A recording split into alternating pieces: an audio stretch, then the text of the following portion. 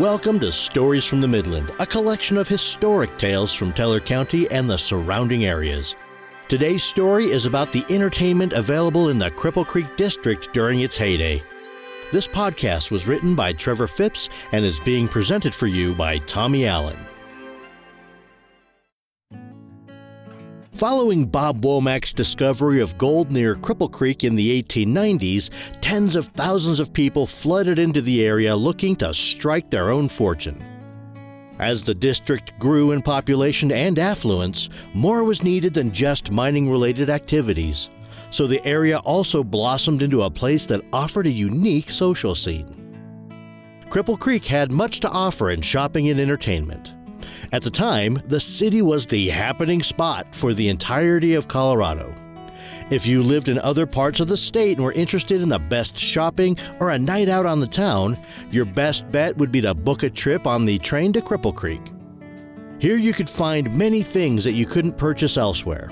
In the market square, one could purchase anything from fresh fish to a brand new grand piano. The district also offered the best lines of new fashion clothes and had famous department stores that couldn't be found within hundreds of miles. And don't forget about the exciting nightlife and wide variety of entertainment. The district had 3 opera houses, 2 in Cripple Creek and 1 in Victor. All 3 were built to entertain up to 1,200 people.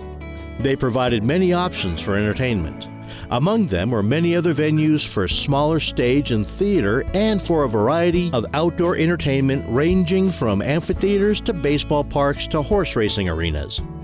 In the small district town of Cameron, the Woods brothers, the major investors that developed the booming town of Victor, wanted to build a place that offered a cleaner and more family-oriented type of entertainment for the miners. The brothers decided to build a huge amusement park and zoo. The idea was to get the miners out of the saloons, gambling halls, and brothels and into a place where they could have family-friendly fun on their days off. Pinnacle Park, perhaps named for the infamous gold-producing Pinnacle Mine, featured a large variety of entertainment geared towards the whole family. A 1900s miner could bring his family or come alone to enjoy the many things on offer. The park featured a carousel and many other rides for younger crowds. The gigantic property also featured a large outdoor dance pavilion that was big enough for over 1,000 couples to dance the day away in the Colorado sunlight while enjoying the sounds of a local or traveling live band. And it featured a large zoo that housed a healthy collection of local wildlife and more exotic animals. Of course, it housed the normal collection of animals in cages, but also offered a unique setting where the local wildlife could be seen inside replicas of their natural habitat. Think of large, fenced-in areas where miners and their families could view native deer grazing the land or mountain lions playfully fighting each other.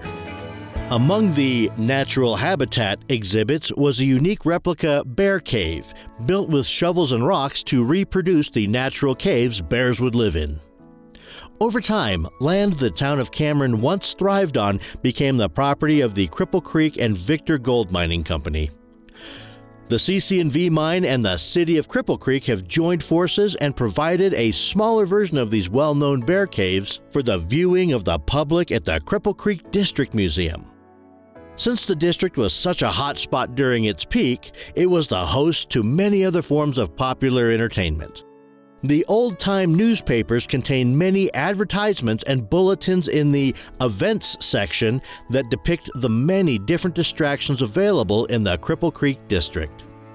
Being a hot spot in the whole region during the era, just about every type of show was available.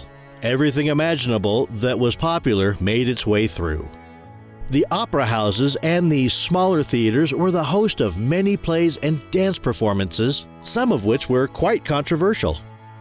One popular performer was Chiquita, a little person that sang and danced and entertained the spectators of Cripple Creek. The town also had its own orchestra called the Cripple Creek Band that played many shows around the district. During the late 1800s and early 1900s, Cripple Creek's striving red light district was the host of not only the usual variety of saloons, gambling halls, and brothels, but a large amount of people claiming to be mediums or psychics. Most of the mediums advertised their unique ability to read minds through palms, tarot cards, or crystal balls. The main purpose a clairvoyant would serve back then was to give information to where the gold was to be found and which areas investors should place their money in. Some also advertised love-finding and lost love-finding services. In addition to the many shacks and offices that housed professional mediums, the district would host large performances of comic mind readers and hypnotists. Anything unusual and out of the ordinary turned into entertainment during the gold boom times. And of course, on the seedier side, one could find the world-renowned Myers Avenue, also known as Cripple Creek's Red Light District, with its infamous high-dollar brothels.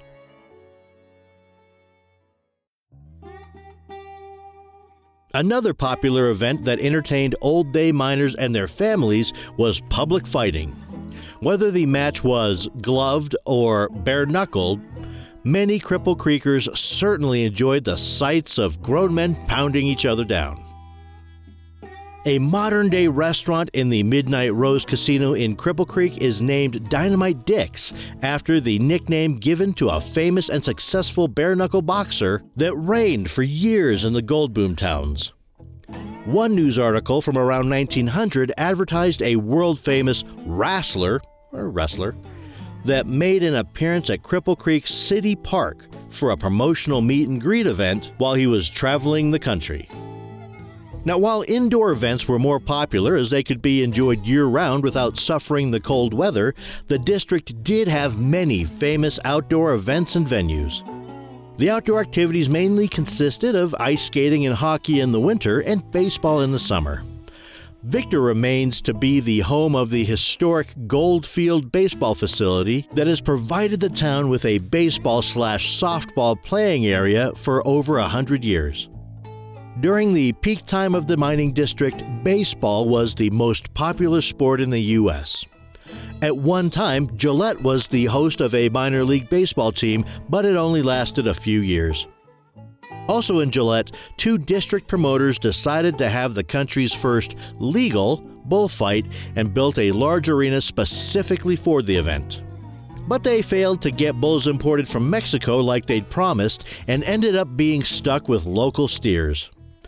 The Colorado Bulls were not as aggressive as their Mexican relatives, and the highly promoted event turned out to be a failure. Not only did the show fail to attract a large crowd or entertain the crowd they had, the two gentlemen responsible for the event were thrown in jail on animal cruelty charges. After the bullfighting idea failed, the arena was then turned into a horse racing track that added to the gaming activities that were available, but not necessarily legal, in the area. When the Cripple Creek Mining District boomed, the desolate area filled with many people very quickly. As a result, many businessmen and entrepreneurs leapt at the chance to profit from entertaining the miners and others that flocked to an area that was 10 years previously barely even a town. These intelligent business owners used the entertainment industry to turn Cripple Creek, Colorado into the place to go in the entire region. Thank you for listening. This is Tommy Allen, and on behalf of Trevor Phipps, have a great day. And if you find yourself with a great entrepreneurial entertainment idea, make sure it won't land you in jail. We look forward to having you join us next time for more Stories from the Midland.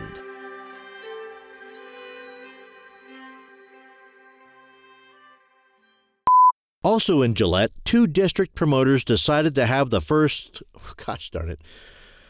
Also in Gillette, two district promoters decided to have the country's first legal bullfight. Also in Gillette,